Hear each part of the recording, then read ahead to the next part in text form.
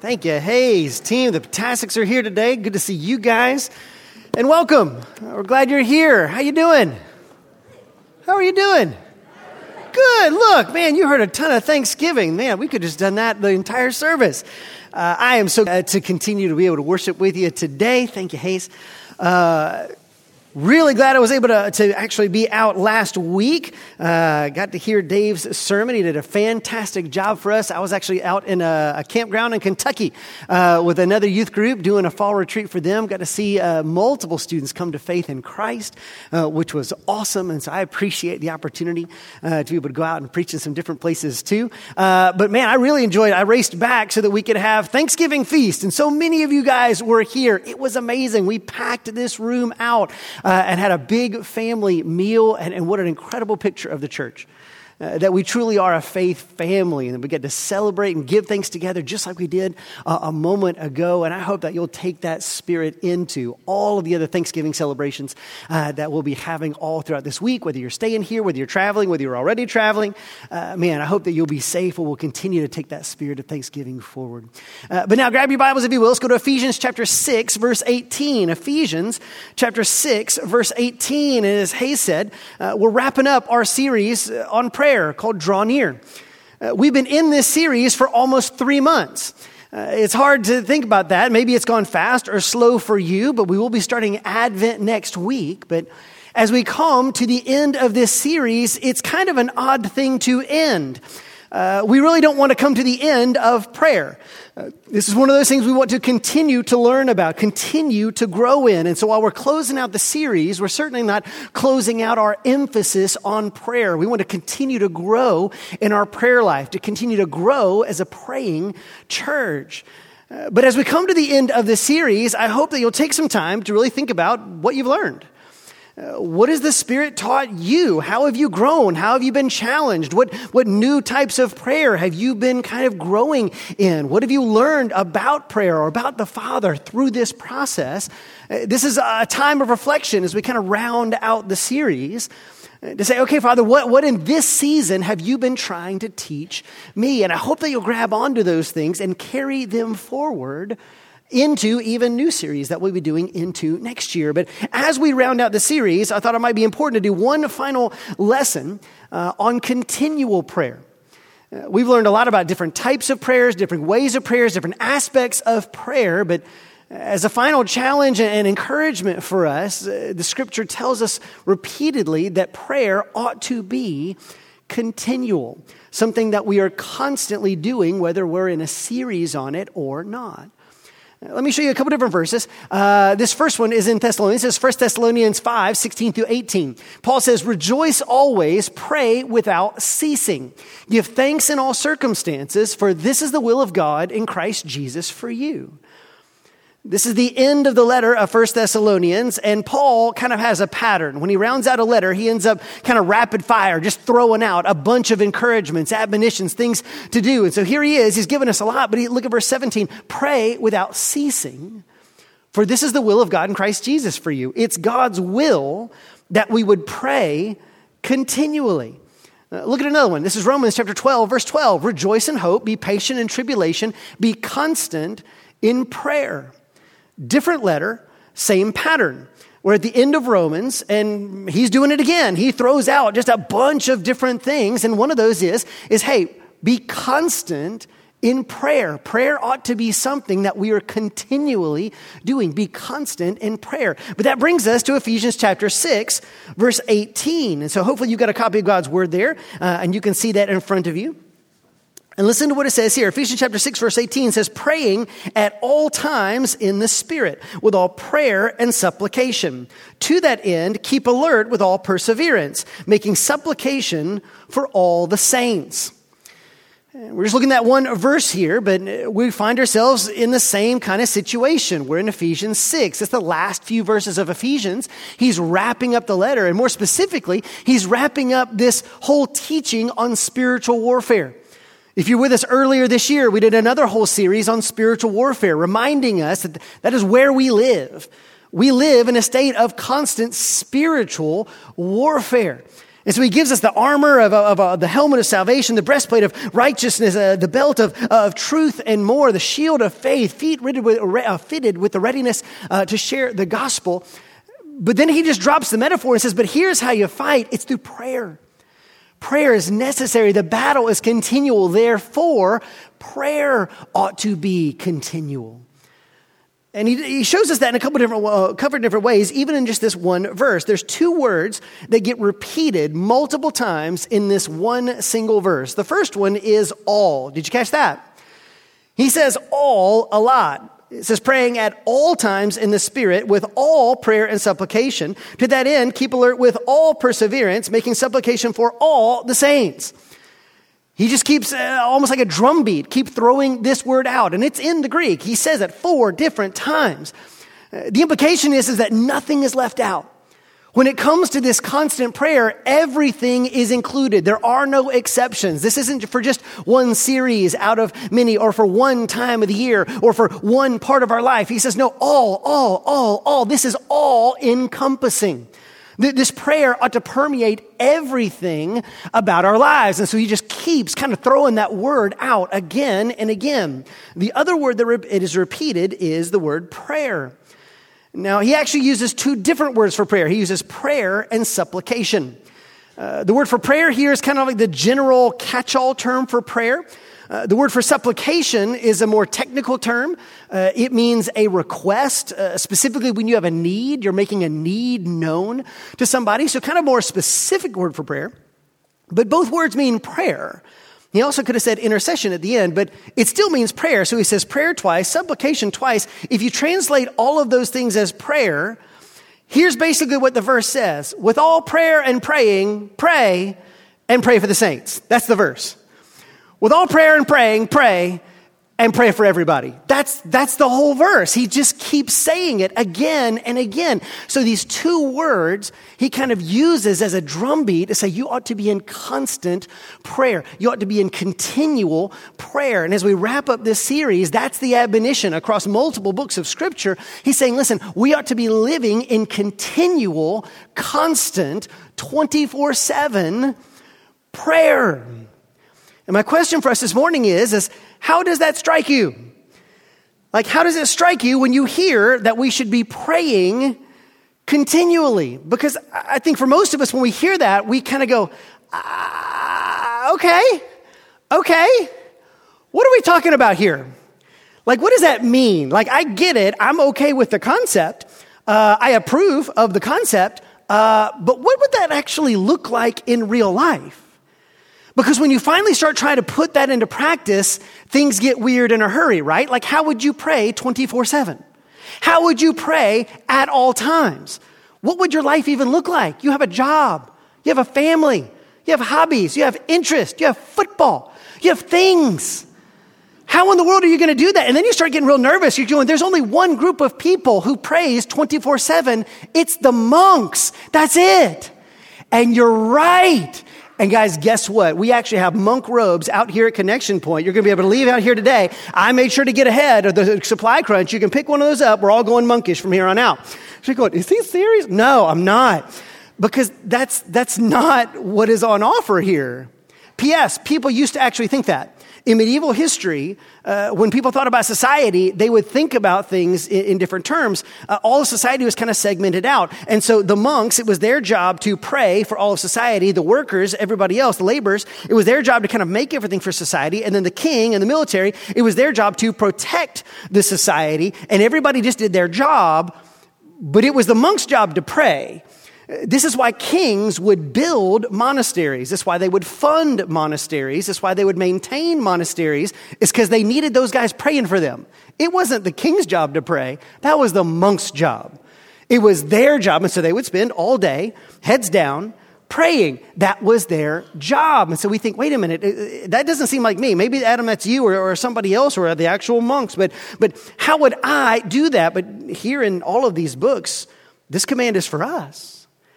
And so what does that look like? Is that what God wants? And the answer is no. In all things, Jesus is our model. What do you see in the life of Jesus Christ? In the life of Jesus Christ, you see somebody in constant communion with his Father. Now, there were times when he would go off into the wilderness or he would stay up all night in prayer, but these were isolated incidents.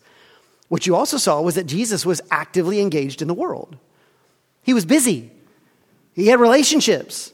He had friendships. He did stuff. He traveled places. He had a life. But do you honestly think that there are moments where Jesus is not in communion with his Father? That he's not in constant communion with his Father? No, he's praying continually. And so what would it look like for us to live that kind of a life? For us to have the kind of prayer life in the Lord that even when we're going about our daily life, even when we're going about all the things that we have to do in this world, that we would have a real, constant, continual prayer life. Is that even possible? And if so, would we actually want it? Is that possible? And if so, would we actually want it? And that's a legitimate question. All right, so let's talk about that if it's actually possible. There's two reasons why we know it is possible. It's possible to have a consistent and continual prayer life with the Lord. Why? Because God is present everywhere. Because God is present everywhere. Now, that's not a shocking theological point for you, right?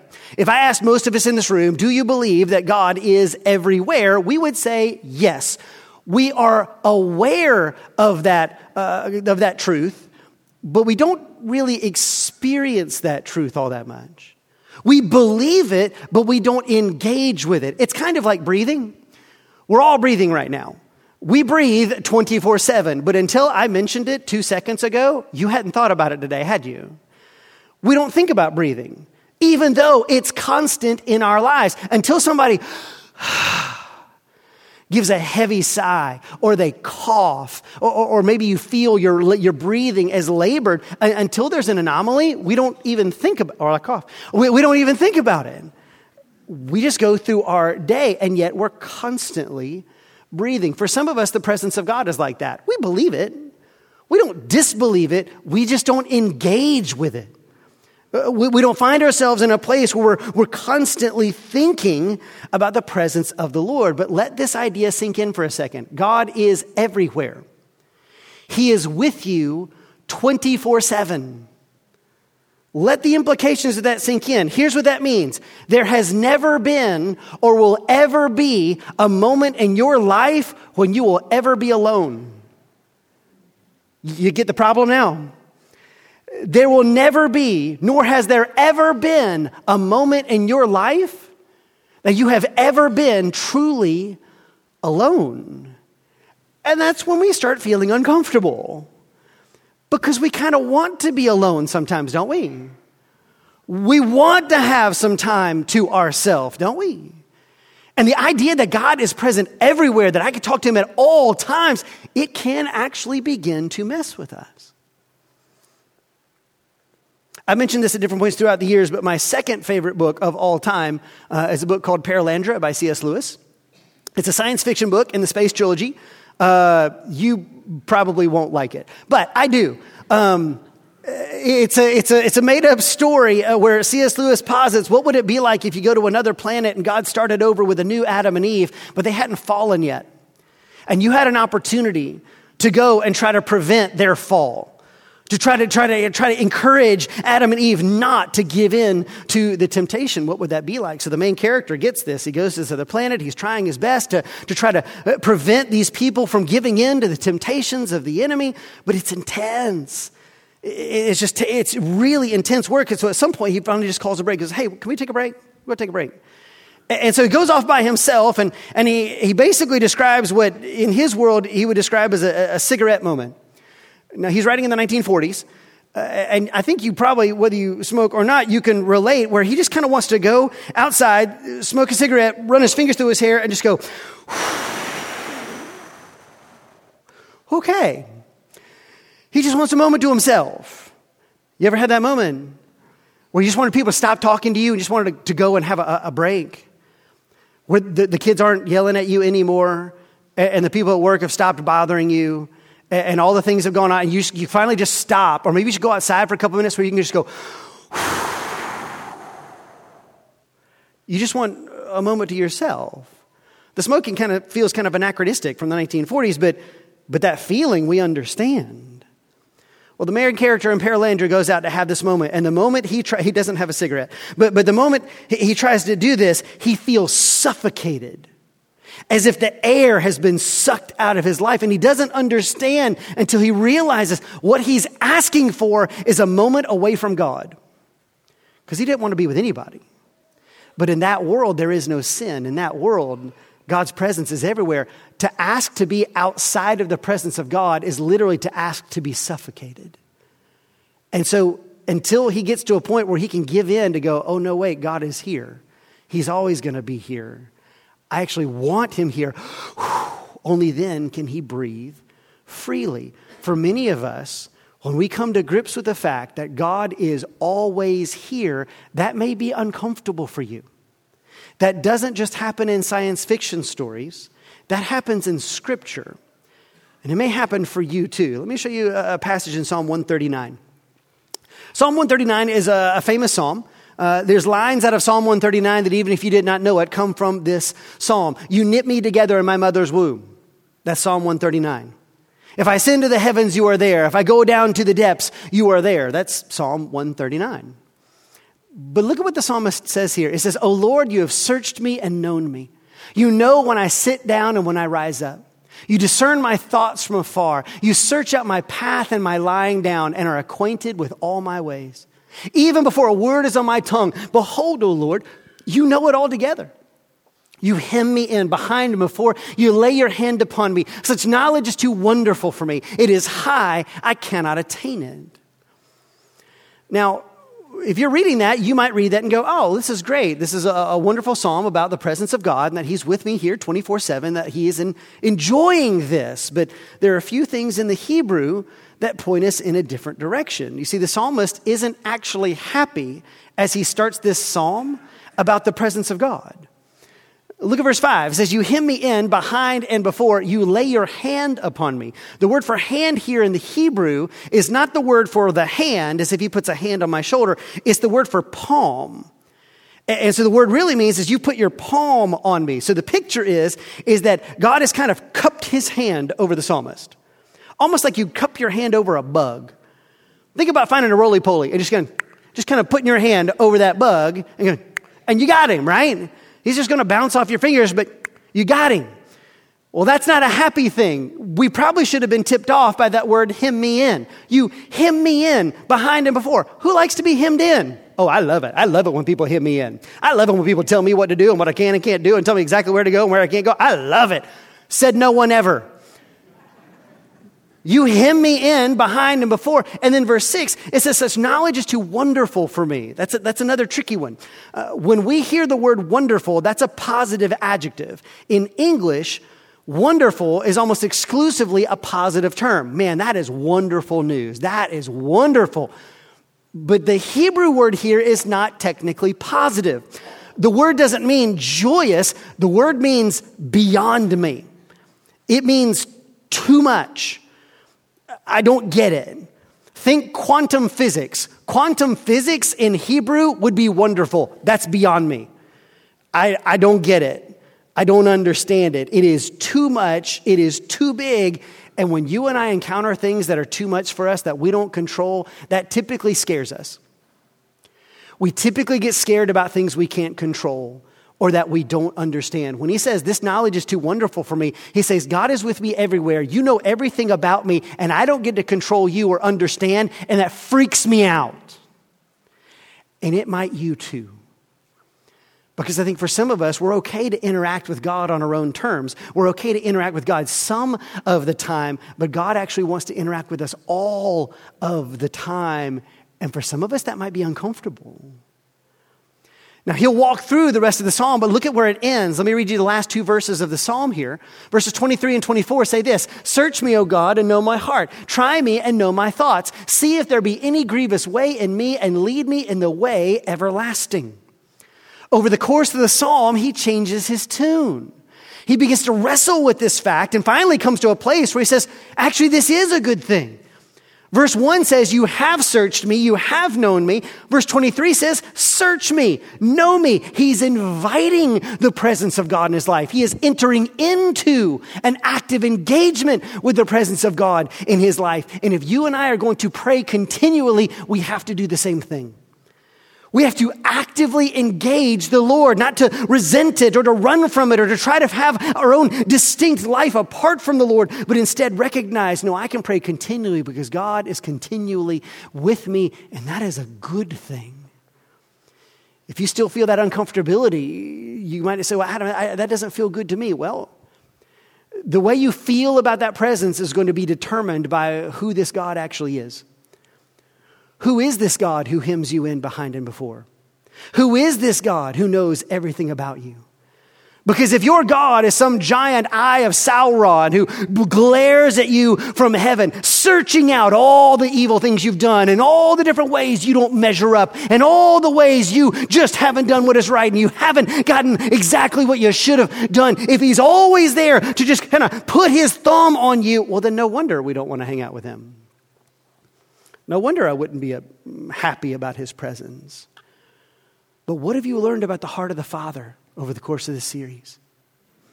What have you learned about the heart of this heavenly Father, this perfect, righteous Father, the one who knit you together in your mother's womb, who knows you, who loves you, who chases you, who even when we run away from him, he runs towards us. He lays aside his glory and gives his life for us, who offers us salvation by grace. This is the God who takes care of us. When you know the heart of the Father, when you know exactly who this God is, it's a whole lot easier to welcome his presence everywhere in your life. Have you wrestled with the presence of God and who this God is who loves you?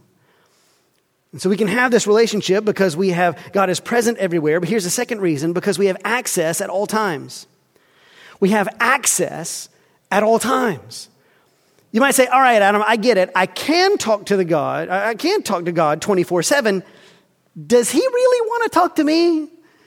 Because look, Adam, it's great we're in here, man. We did the whole Thanksgiving thing a moment ago, man. We sing worship songs. I get it that God would want to talk to me now or when I'm doing my quiet time. Like I got my Bible open and we're praying and I want to talk to him. I get that he might want to hear me then. I'm just not convinced he really wants to talk to me at other times. Because Adam, I know we all look really good in the room here, but you didn't hear the conversation in the car before we got here. And Adam, I know we're all kind of nice here. We smile and we say nice things. And sadly, Adam, that's just not how I talk when I'm at work during the week. And this isn't what my family life is like when I'm at home. And this is not what I experience. And sometimes I mess it up. And sometimes I don't do the right thing. And sometimes I actually choose that. And I just don't know if God wants to talk to me then. I don't know if I want to talk to him. And so the idea of talking to him 24/7, of being constant in prayer, man, I just don't know if I want that or he wants that. Is that really what he wants? And the answer is yes. Do you know why? Because he has given you access to God at all times. Look at Hebrews chapter 4.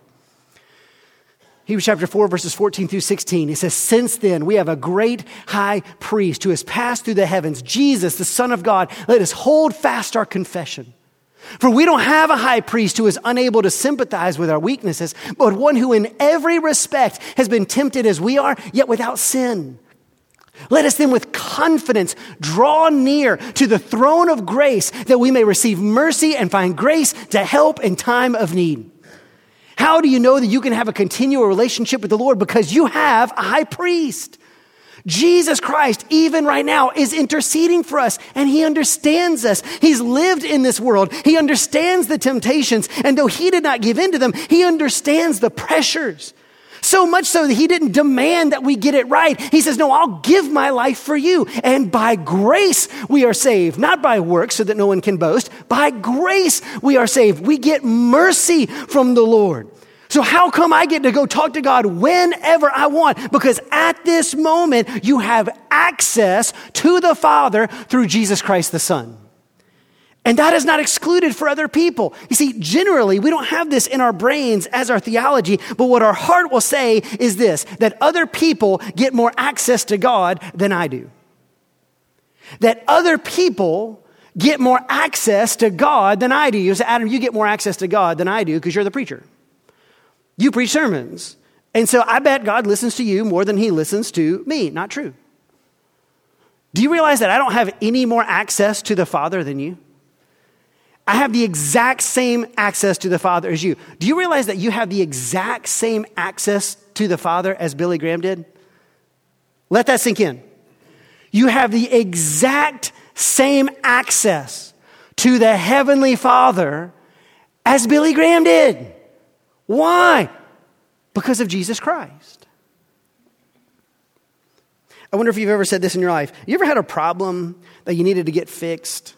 You had to take care of something, and you're talking with people going, man, I don't know what we're going to do. And finally, you remember, hey, I can call in a favor, and you say this, hey, listen, I know this is tough, but I know a guy. Let me call somebody and see if I can work this out.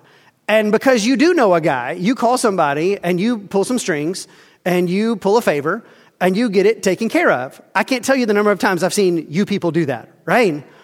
Where there's a problem, and you're going, yeah, but I know a guy. Let me make a call. And because you know somebody, you make a call, and maybe it's to get the car fixed or get a passport or get this thing. You say, I know a guy. And you call, and they take care of it. And what that person does is they kind of put you at the front of the line. They skip you over the natural progression of things, and they put you up front.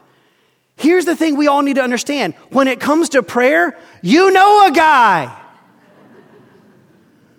You know a guy. His name is Jesus Christ. And you know what Jesus Christ does every time you pray? He puts you at the front of the line. Every single time you pray, you got a great high priest who gave his life for you, and he puts you at the front of the line and says, you, not other people, you have access to the Father through Jesus Christ. How can you have this 24/7? Because you know the one who gave his life for you, and in mercy, not because you earned it or deserved it or earned a favor, but simply because God is gracious. He says, you can always come and talk to me. So much so, did you notice what it says in verse 6:18? It says, pray at all times in the Spirit. We did a whole sermon on this a few weeks ago. He put his Holy Spirit in you, so that you can have this access 24/7. He is inviting you into it. He wants this. And he says, it doesn't matter if you're having a good day or a bad day. You've done a lot of great things or not. You can always come to the Lord. Brother Lawrence, the monk, the dishwasher to the monks 500 years ago, figured this out. He did his whole life and tried to live in the presence of God. But one of the things he would always say is, when I sin, I don't wait for an opportune time to pray. I don't wait until the monks are praying. I don't wait until Sunday. Whenever he would sin, he would immediately pray and say, God, this is who I am without you. You see that? That's what I do when I don't pray. That's what I do when I don't rely on you. You got to help me. This is who I am. He didn't wait. Why? Because he was constantly in the presence of God. He had constant access before the Lord. And so do you. No matter who you are, where you've been, if you're a child of God, you have that access right now before the Father. And so he is inviting us into a prayer life that isn't just for certain times or places, but is at all times. Look at this quote by Andrew Murray. Andrew Murray, South African missionary about 150, 200 years ago. In his book, With Christ in the School of Prayer, he says this. This is a lesson of deep importance. How much our Christianity suffers from being confined to certain places and times and places. A man who seeks to pray earnestly only in the church or in the prayer closet spends a greater part of his time in a spirit entirely at variance with that in which he prayed. His worship was the work of a fixed place or hour, not of his whole being. God is a spirit, and what he is always and in truth. Our worship must be the same. It must be the spirit of our life. That's the goal of prayer. That prayer would become the spirit of our life. That prayer would just be something we live in. Constant communion with the Lord in all of our day-to-day lives and all the things that we do. It would become the spirit of our lives. Are we growing in that? Now look, I'm not there yet. So don't think like I've gotten this figured out. Andrew Murray worked on this a ton. Man, it took Brother Lawrence decades of working on this. But that's the goal, is that we would live in this constant communion with the Lord. And so let me offer you just a few different ways that we can do that. A few ways that we can develop a continual prayer life. The first is this: pray often. Pray often. You've heard many times before, we want you to pray. Pray at a quiet time. Pray with your family, but pray at certain times in your life. You understand that, but just like that quote said, the vast majority of our life, though, is not going to be spent in a quiet time. It's going to be spent driving or playing or working or Zooming or, I don't know, parenting, cleaning, preparing, whatever it might be, working, whatever it might be. The majority of our life is there. But you can't always have your head down to pray with your Bible open. It doesn't matter. Sometimes prayers are long, but you can always also do short prayers. Did you know that? You can do small, super quick prayers. I don't remember where I first heard the term flash prayers, but I like it. But you can do flash prayers. Prayers that you can just throw up to the Lord. That in the space of a breath, you can just throw up to the Lord. Just a little flash prayer. You don't have to bow your head. Don't have to close your eyes. Just a little flash prayer. Throughout Christian history, different people have called these different names. One of the names is breath prayers, a prayer that you can say in the span of a breath. The most famous of these is the Jesus prayer. I'm going to put it up on the screen. You've probably heard this before. The Jesus prayer is this: Lord Jesus Christ, Son of God, have mercy on me, a sinner. Lord Jesus Christ, Son of God, have mercy on me, a sinner. You can say that in a single breath. You really can, even without talking as fast as I do. You can just say it in a breath. This was first formulated in this manner in about the 6th century. It had a revival in the 14th century and then again in the 19th century. We're in the 21st, if you're keeping count. But this, throughout history, people have used of saying, hey, you can just say this throughout the day. And it's a way of focusing your heart on the Lord while you're driving, walking into a meeting, walking out of a meeting, doing your life, cooking Thanksgiving dinner. You can just say that prayer: Lord Jesus Christ, Son of God, have mercy on me, a sinner. But that's not the only one. You can make up your own. How about this? Lord, show me your glory. That was Moses' prayer. Say that. It takes me, what, half a second to pray that? Lord, show me your glory. What about this one? God, show me where you're working. God, show me where you're working. What would happen if you prayed that 20 times a day while you're at work? God, show me where you're working. Not in the P&Ls, where the God of the universe is working as you are doing your job, as you're in a Zoom meeting, as you're going to work. God, show me where you're working. You might be shocked when you begin to pray these little flash prayers, these little short prayers, day in and day out. You just begin to throw them out. Again, you don't have to bow your head, close your eyes, and say, I'm going to pray for you. But you just pray. They can't stop you. It's always weird about people taking prayer out of schools. You realize that they can't stop us, right?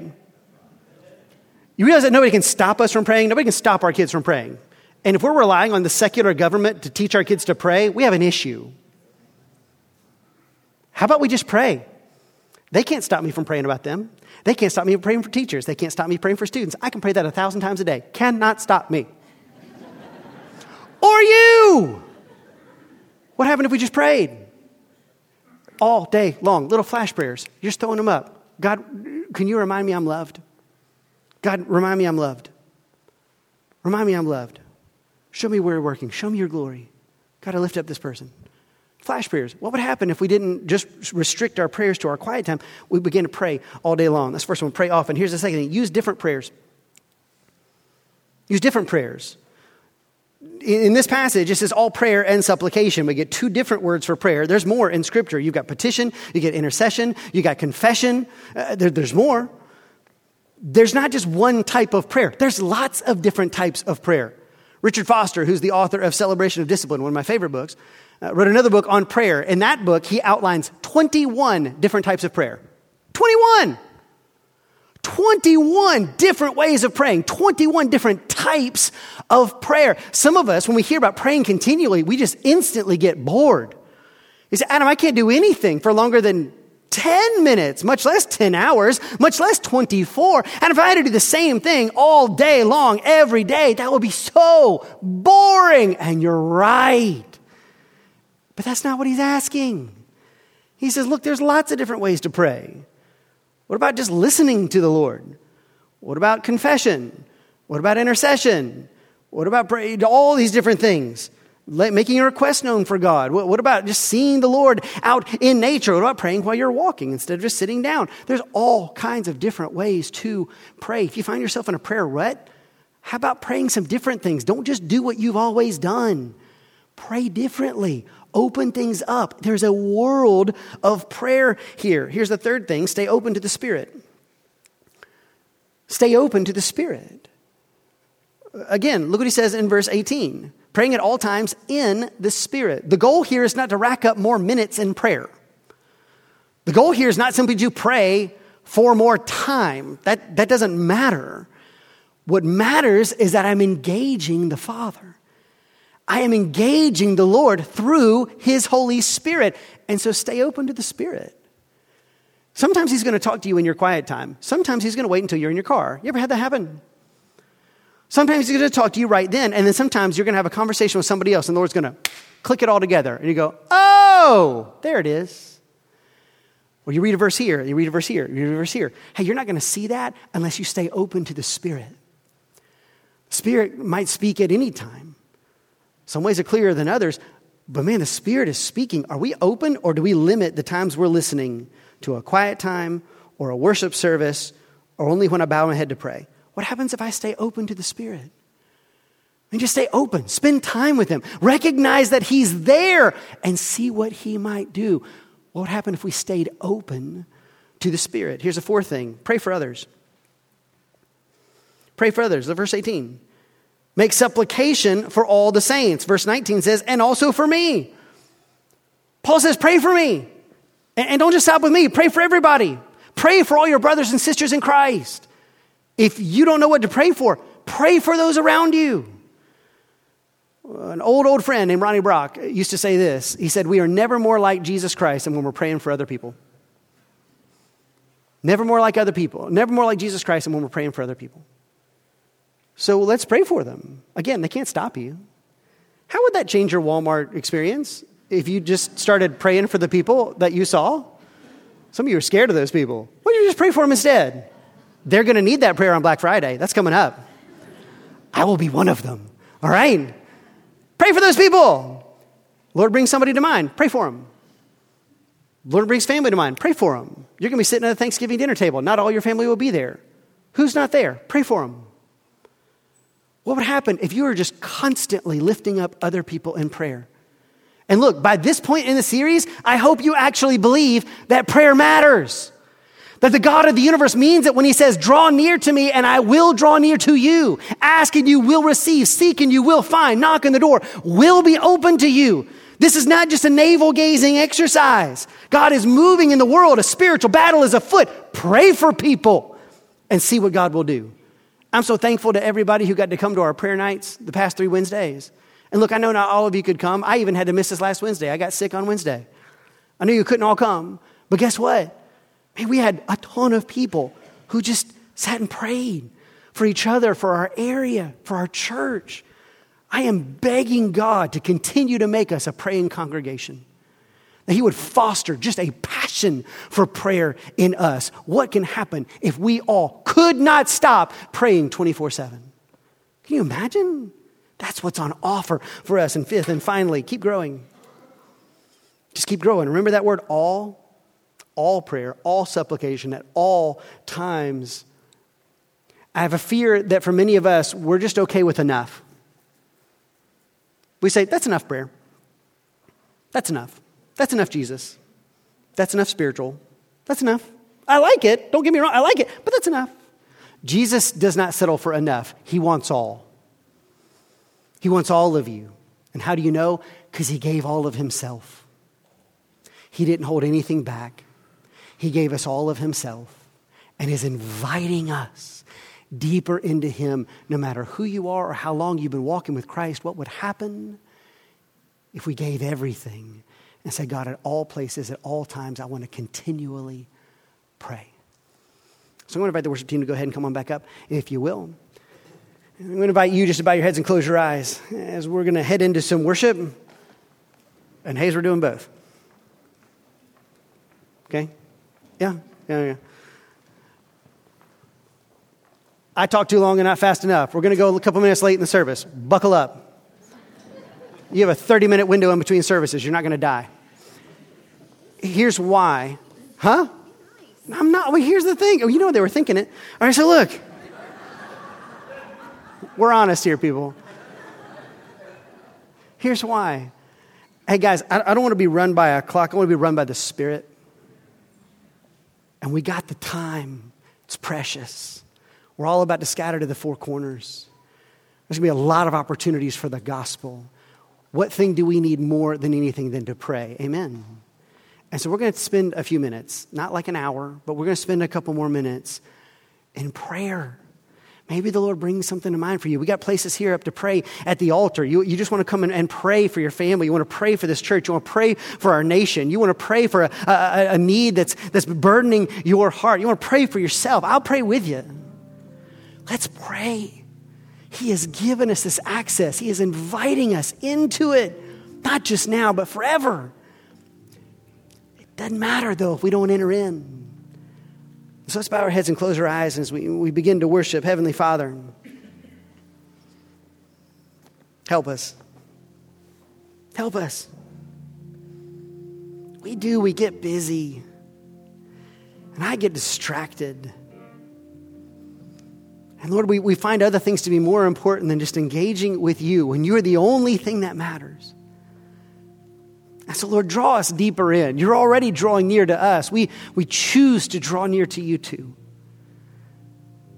And I pray for every single person here, no matter where they are in their walk of faith, Lord, if they don't know you, that you would draw them to salvation. If they are far from you, you would draw them close through confession, and that they would experience cleansing, forgiveness in you. For those who are, Father, take them further up and further in. Take them closer to you than they've ever been before. God, move in us in this particular moment, that we would come to know you better. And so, Lord, we lift up these songs to you. We choose to pray to you in our seats, standing, sitting, kneeling. We choose to pray with all that we are to you. We love you, Lord. In your name we pray.